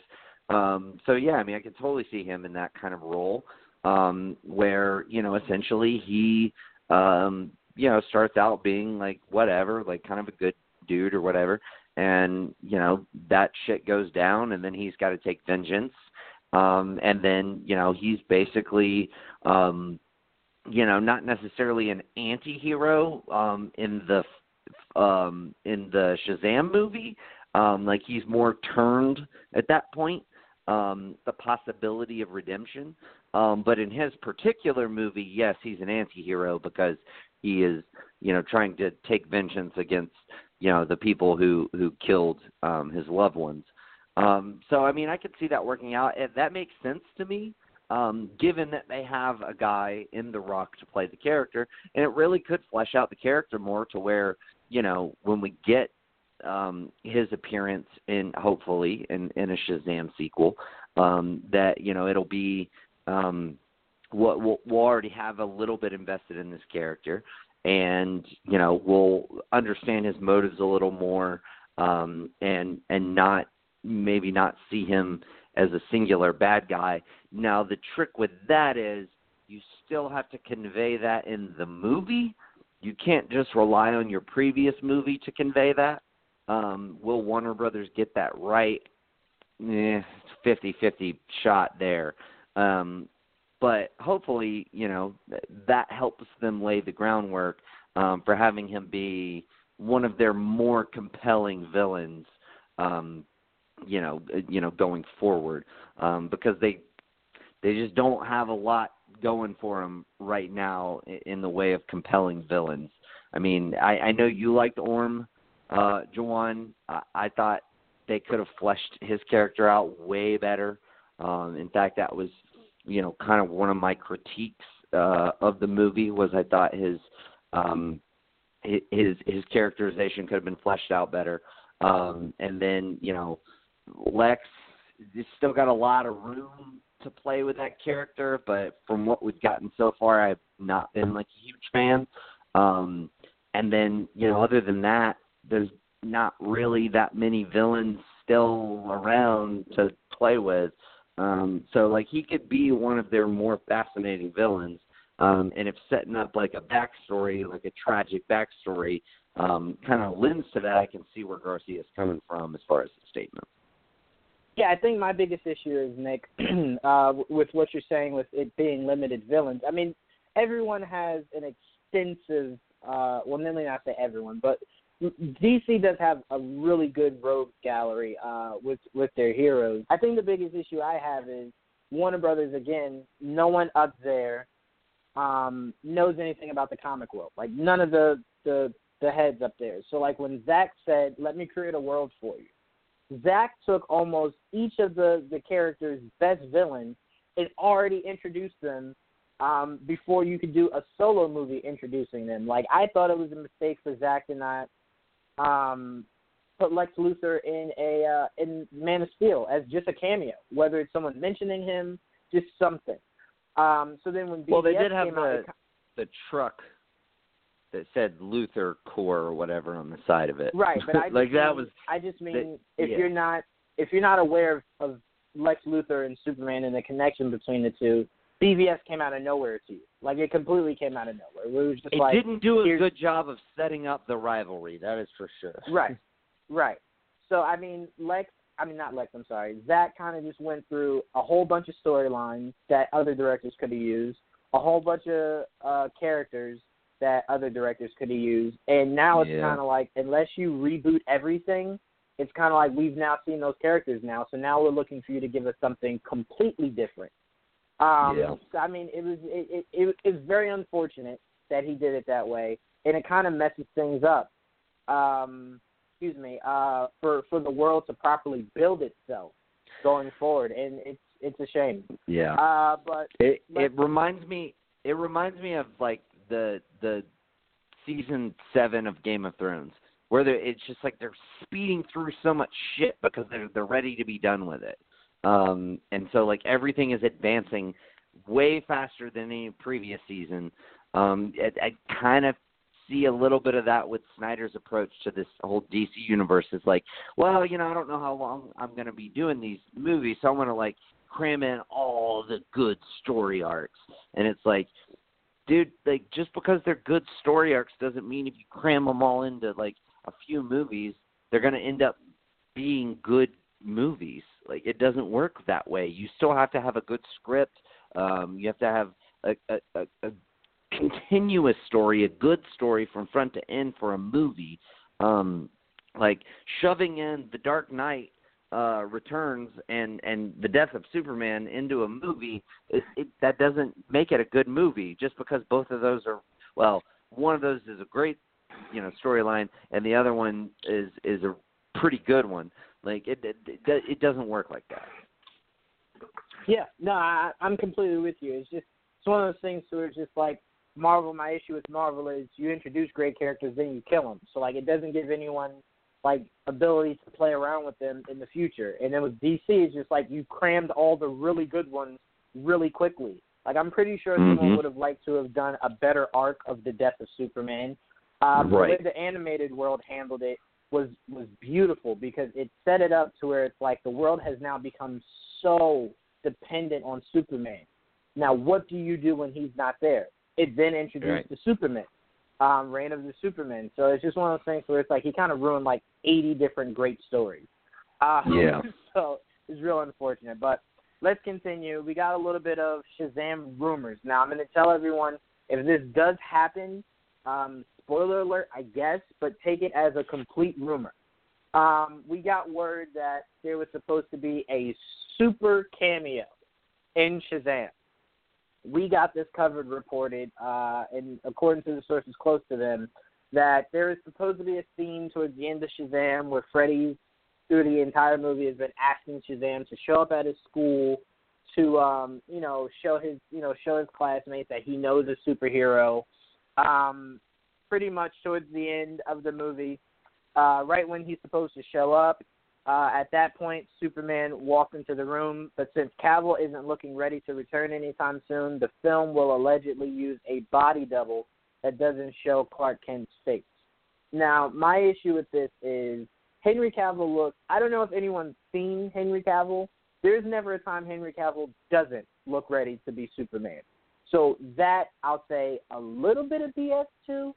I think the biggest issue is they don't have him under contract. So if Henry Cavill did shoot a scene for this movie, it was purely out of the idea of wanting to get back in that costume or whatever. Now, we're hearing conflicting reports on the scene could possibly be cut, the scene could not even make the film, or like this is stating that it is a body double that you kind of just see like the door open, the sun's bright, so it doesn't really like zoom in on his face, and it's just the image of him standing there.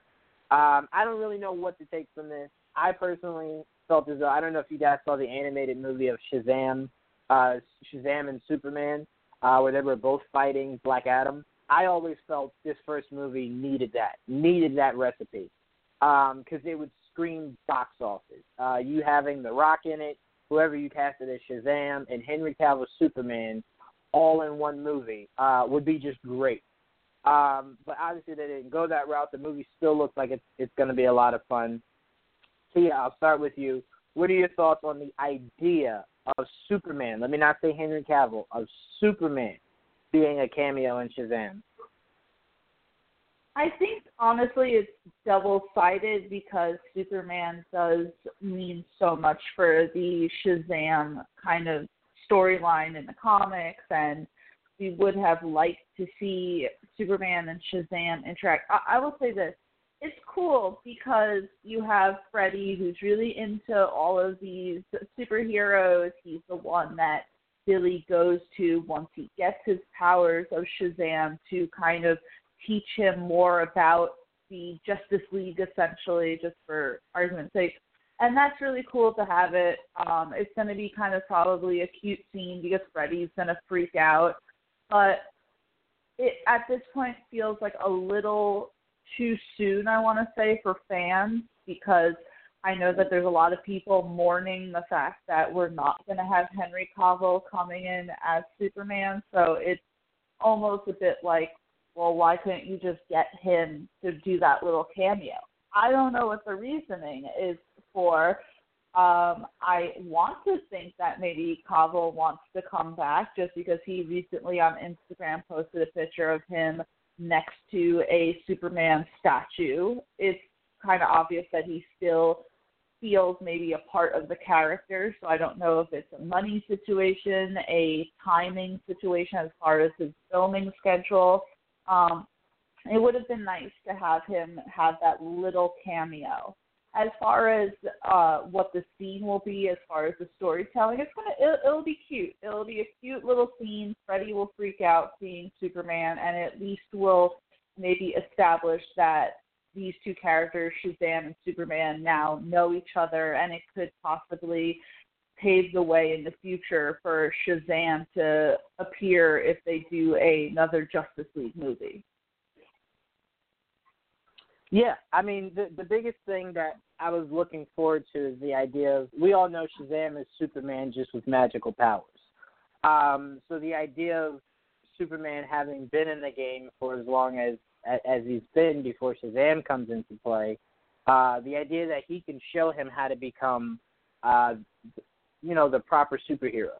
And Dane, I know you remember Justice League Unlimited and how their ideology kind of differed when they had that huge fight over Lex. So it's just like, the idea of seeing Superman with Shazam, possibly even versus Black Adam would be great. And I'm not saying that still can't happen. It obviously can. But I thought for the first movie, that would have really, really, really helped that movie out in the idea of it just exploding box office-wise. But, obviously it's not going to happen. We're not getting Black Adam or possibly even Superman. But, yeah, this seems like it'll be one of those tongue-in-cheek kind of things where it's like Freddy freaks out. Everyone's like, oh, my God, you're super cool now.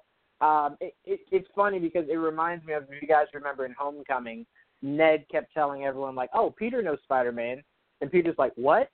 Like, why would you say that? Like, I can't be Spider-Man and Peter at the same time at a party to show people I know Spider-Man. So it was just really funny to see that and know that Ned and Peter know that he's Spider-Man. Everyone thinks Spider-Man's cool, but Peter's a dork. So that to me was funny. But, Dane, what are your thoughts on Superman possibly being a cameo in Shazam? I hope it's not true, and I hope that it's not Black Adam. What I want to see is the leader of the Trench show up to talk to Billy Batson and try to work something out to lead up to a Trench movie. I'm very big on a Trench movie from DC. I think that's very important to get that franchise out there. In all seriousness, look, I think that would be cool. I would prefer having Henry Cavill. I think that would be awesome, especially if Cavill gets to speak to him and give him a little bit of advice. That would be awesome. I don't know if we'll get that, if we'll get even a Superman cameo. I'm pretty sure we're not going to get a Black Adam cameo. Do I think that it could have helped to have all three of them? Yes and no. Like, yes, it could have exploded the box office, like you said, Joanne, but also could have exploded a bunch of, like, convoluted mess everywhere as well. And I mean, given Warner Brothers and their track record sometimes, even though they're doing a good job, this seems like something that they could try to put too much into, and then it becomes, somehow Zack Snyder is involved and they're doing the storyline for Kingdom Come in the fucking movie, and then just, who cares about them being older in the comic books? We're just going to do it like here. I'm not saying that's going to happen, or it would happen. Obviously it wouldn't, but I'm just saying Warner Brothers scares the shit out of me with everything. But I do like the idea of Superman showing up. I think that would be awesome. And if they did have Henry Cavill, it gives hopes to a lot of fans. And it shows that there is a level of continuity between these films outside of pretty much everything Batman-related, other than the Gotham City Sirens. But, yeah, if it's not, I'm going to assume it's because they don't want Henry Cavill to play Superman anymore. And that's just simply the reason why he's not portraying the character. And if it's just very small and brief and more of a stunt double doing whatever, cool, neat. I'm sure it will be a very cool scene within the film. Trench movie. Yeah, I mean, no. I will say, Dan, the continuity that it seems like we're going to get from this movie, even if we don't get the cameo, is that in the trailer you hear them talking about Superman, you hear them talking about the events that happened, and Billy or someone got noise? Okay. Billy Sirens. has the Batarang. That's me, guys. Sorry. Oh, no, I thought it was No maybe worries. Dane poking fun at Gotham City Sirens. I thought that's what was going on. But that's the people coming to pick me up to take me to the insane asylum because of this fucking Trench movie. That's what it is.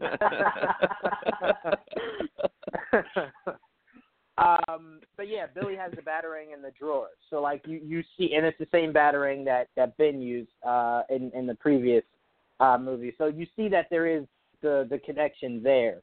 But I think that's pretty much those tongue-in-cheek things are all we're going to get going forward as far as the connection between the universe. But Nick, what are your thoughts on the possibility of a cameo of Superman? Well, I want to offer like a small correction to your initial statement, Juwan, because you said that Henry Cavill is always ready to be Superman, and clearly he wasn't ready to be Superman when they did those reshoots, because that fucking mustache is so bad, dude. The CGI probably could have been a little better, but that was real rough. Like maybe they could have shot some stunt double shots for that shit, because that was bad. But damn, that just fell flat. Anyway, ha ha ha ha ha ha ha. Yeah, well, you know what, Dane? You know, I laughed at your shit. Granted, I was on mute, so maybe you laughed at mine too. I don't know. Maybe you were on mute. I actually was on mute. I was on mute. I was on mute. I honestly was on mute. That's the problem with mute, man. Like, you get the better sound quality, but like you miss all the laughter. But anyway, no, I mean, I think it's cool. I guess if you're going to do it and you don't have Henry Cavill, yeah, you definitely need to do it like a over the shoulder type shot of a stunt double and all that, and what have you. I don't think it's necessary, and I feel like I would rather, I can't remember the movie, but I would rather have their introduction actually be seen, like the first time that Shazam meets that Billy Batson as Shazam meets Superman. I'd rather that be on screen, and if this whole cameo situation is to be believed, that would not happen, because he would basically have met him off screen so that the viewers could see the big surprise of him bringing in Superman and blah, blah, blah. I don't think the juice is worth the squeeze there. You should utilize that kind of cameo when you could have a much better interaction between those characters actually meeting each other for the first time. I think moments like that are worth more than a throwaway post-credit scene. Like, at least with Justice League, it wasn't, there are two post-credit scenes. One, Flash had already met Superman, and that was a very cute post-credit scene. I enjoyed it very much. And then in the other post-credit scene, it was Slade actually meeting Lex Luthor, and we got to see that interaction and how it went down. Those moments are more important, or very important, just in general. And like, I don't want to miss out on that just to have a little post-credit scene of the back of Superman's head showing up. Like, that is my biggest thing. Like, I want the first time that Shazam meets Superman to actually mean something. And if that happens off screen, I'm not going to be the biggest fan of that. I don't really disagree with you, but I think I'm a hypocrite because in Titans they didn't show Batman, but you still got to see Batman in action, and I loved it. Like, I mean, do I want someone act like a real actor being Batman rather than the stunt guy doing it? Yeah, of course. But just seeing Batman in action again after this huge but you're not going to see Superman in action, Juwan. You're just going to see him show up. But seeing how cool it would be, I mean, because I'm not thinking of it in the sense of me personally, the fan. I'm thinking of it how it helps the story of Billy coming in contact, or just seeing Superman in person, or seeing Freddy, like his reaction, seeing that iconic character just show up at the door. It'd be funny to see to me. Like, it'd be like, oh, that's hilarious. Sure, but like, wouldn't it be a lot cooler to like see an interaction between Shazam and Henry Cavill's Superman, like for that to be their first meeting, and like not just to like wash away the first time that they meet and just have him show up, and then the next time you see those two characters together, they just know each other. Like, you don't ever get that like introduction. I just think that those kinds of things are important. As far as establishing these worlds colliding, and I think it would be a misstep if they do that.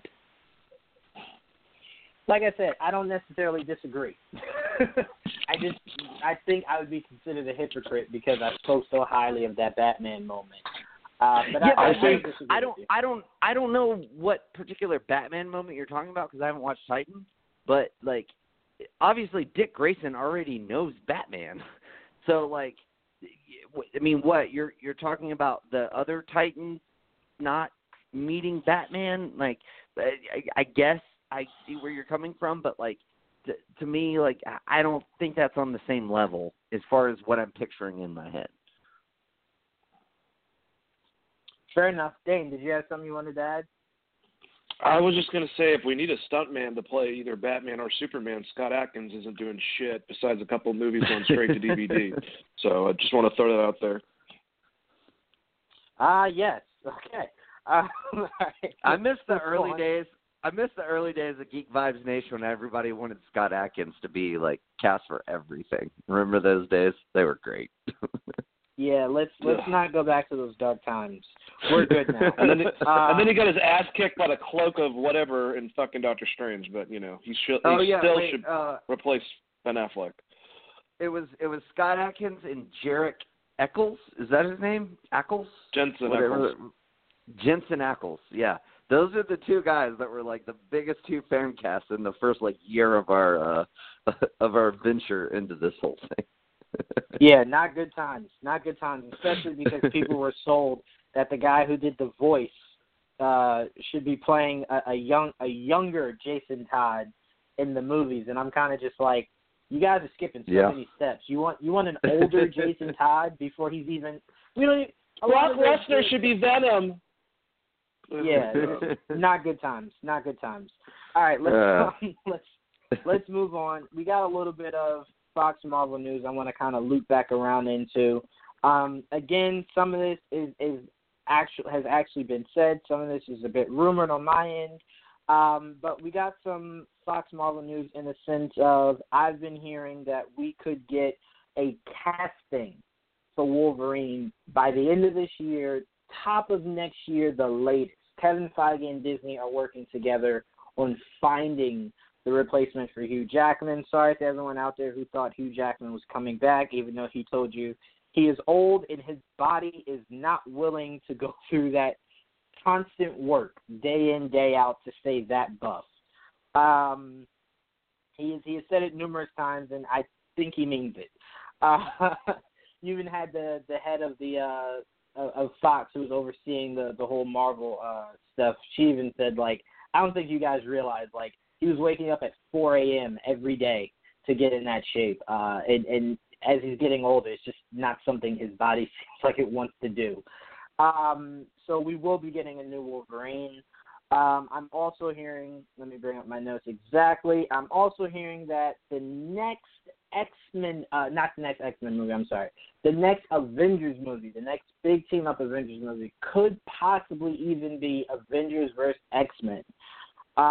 Also, excuse me, I have here Bob Iger states Marvel will continue to keep Deadpool rated R, but if he isn't a MCU team-up, he will obviously have to be PG-13.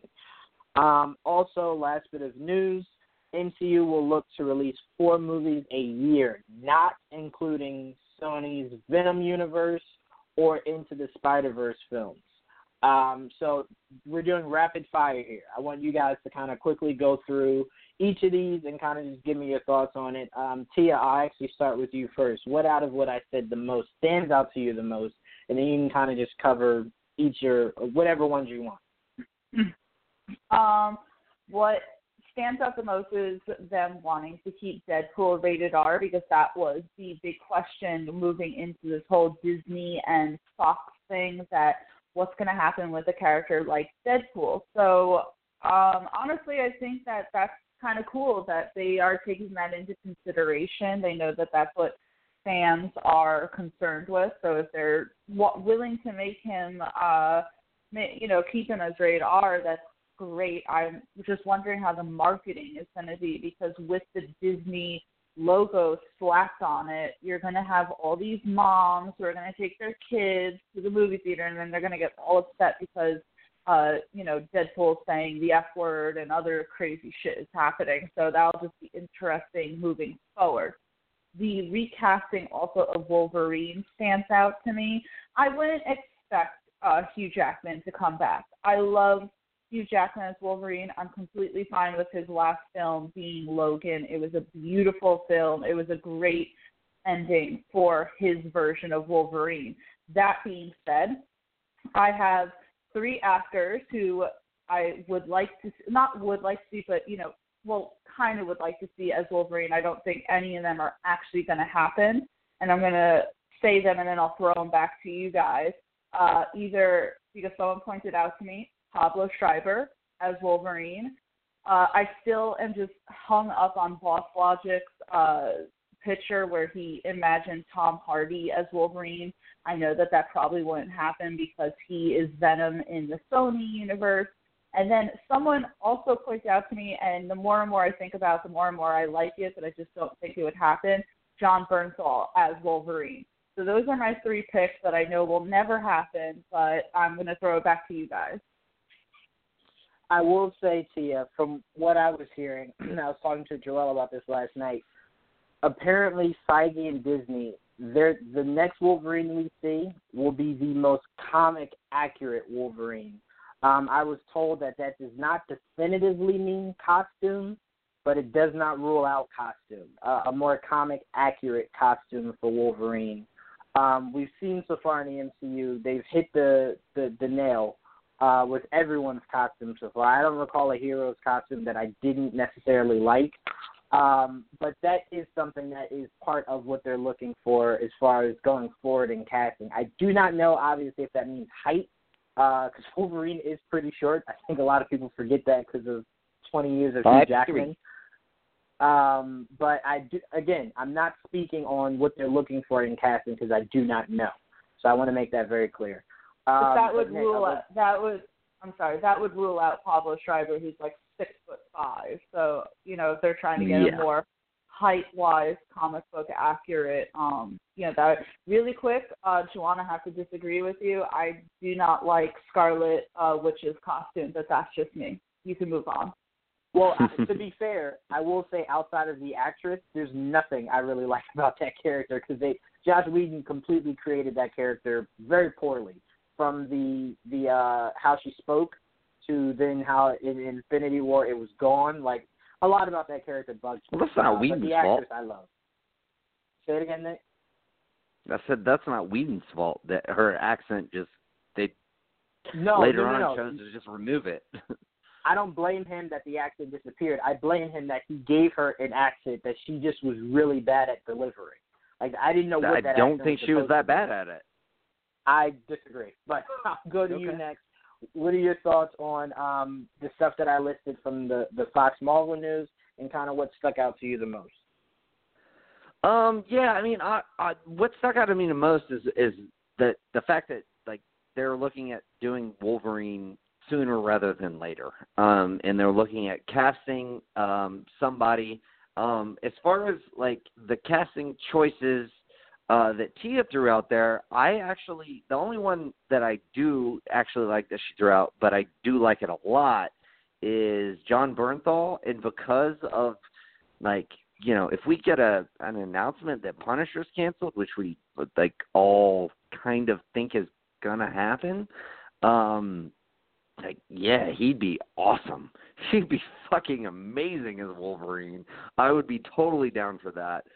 In fact, like, I think there were two people before Punisher happened and before Venom happened, and it was like, to me, it was like either Tom Hardy or John Bernthal.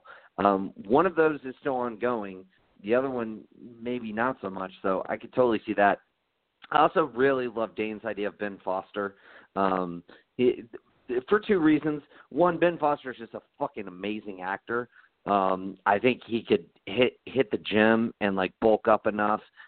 He's about my height, maybe 5'6", 5'7", maybe 5'8", but still short enough to, like, be able to play that kind of shorter version of Wolverine. And he was played Angel in the original X-Men trilogy in X-Men 3. So he has, like, somewhat of a connection there. But, like, no, I think he would be great for the part. But, yeah, I mean, that's really interesting to me, the fact that they want to really kind of go gung-ho in this and figure out this casting, get that out of the way, and then, you know, figure out what they're going to do and how they're going to implement this. And I'm sure Kevin Feige already has, like a foolproof plan of how he's going to do it. But, yeah, no, I mean, I think the fact that they are already possibly looking at utilizing a Wolverine character in the near future is huge. And, you know, if X-Men versus the Avengers is their next big, like, Avengers film and their next big team-up film, I would be cool with that, though I think you're missing out on the Skrulls. They should do a Secret Invasion thing before they do that, in my opinion, just because you're setting up the Skrulls already in Captain Marvel. Like, it seems to me that would be the next transition. Do that in the interim while you're building the X-Men and that whole storyline, and then you can culminate with Avengers 6 to be X-Men versus Avengers. That would be my preferred way for them to dole it out. Fair enough. I mean, both stories to me are going to not feel the same if Robert Downey and Chris Evans are done after Endgame. So it'll be interesting to see how they market these movies, even if it is the Secret Invasion without Iron Man or Captain America. But Dane, I want to make sure you have your time. What are your thoughts on everything that I named on the Fox Marvel news, and what stood out to you the most? I'm definitely happy that there is some talk about, you know, them talking about this whole Deadpool thing, because it is a moneymaker. He's a character that people resonate with, and it shouldn't be something scary that Disney has had a film production company like Touchstone Pictures produce rated R material. They have all the Fox entities coming over. I mean, this is good for not just Deadpool, but like some of the franchises like Aliens and stuff like that, that they'll have a home. They're not going to be tampered with. And I think all of a sudden coming, but it's good to have a confirmation from Bob Iger about this. As far as the Wolverine stuff, I mean, I knew this. I knew we were going to get a Wolverine pretty close. I think it is to, you know, get it out there, get people to, you know, gripe about it, about how it's not Hugh Jackman, sacrifice a couple goats or whatever the fuck they're going to do, and then we'll be over it, and maybe around the same time that we get a new Batman, we'll get a new Wolverine around the same age. Of course, I have a couple choices myself. I really like one of the contenders for Batman, Jack O'Connell from Unbroken. I think that he's got a good look. Like I said, he's got like this Taron Egerton without looking like having that baby face look to him. But him, I'm gonna say Daniel Radcliffe, man. He's 5'5", and I mean he can get stocky as hell. I know people are gonna think I'm crazy, but I'm still gonna say Shia LaBeouf. Logan Marshall Green's another guy that I think would be really good. Ben Foster, who I've been saying for a long time. I think all these guys would kill it. They're all under 5 foot. They're all good actors. Anyone that doesn't like the Shia LaBeouf, if it's because of his face or something with his looks, I get it. But if it's because of his acting, I don't think that you have enough credibility in saying that. Probably haven't even seen the films where he's doing great acting in. So it's very much like that Zac Efron style concept with people's way of thinking that are parent movie fans. But, you know, whatever. I think that he would kill it. I love the idea for Bernthal and for Hardy. Both of them were my top two choices for a very long time, ever since I saw John Bernthal on The Walking Dead as Shane. I'm going to hope that Punisher does happen, and I'm going to keep hope for that. But if he got cast, that would be great. I just feel like they're going to do a younger X-Men group, like within their 20s, maybe early 30s, and they're probably going to need Wolverine, even though, granted, he is from the 1700s, but him and Jean Grey have a relationship. They should establish that within the films, you know, that triangle between them and Cyclops. And I think you got to keep him a little bit younger, more so. So I feel they're probably going to go that. There's no confirmation behind that. But, yeah, that's pretty much everything wrapped up in a nice bow. And, I mean, get Ryan Reynolds back as Deadpool, obviously. If not, we'll riot. We will. And French movie.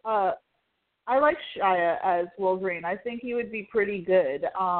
In the past few years, my opinion of his acting has certainly turned around, and I actually 100% agree with you, Dane. I think that would be a great casting if they wanted to bring him in. Yeah. There's out of the names that you guys have named, I don't see any of them being a bad pick. I personally don't have any preference for Wolverine. I haven't really given it that much thought. But I what like about Ben Affleck? No, I don't want Ben Affleck as Wolverine. I want Ben Affleck as Batman. That's what I want. I love you, Joel. The biggest news that stuck out to me out of everything that I was saying is Disney thinking about possibly having 4 Marvel movies a year. Again, not including the Venom universe or the Into the Spider universe, mainly because what I think you start to do, even though technically you already have like 80 million Marvel movies a year, I think what you're starting to do is overloading. I think 2 movies a year, 3 tops, is perfect.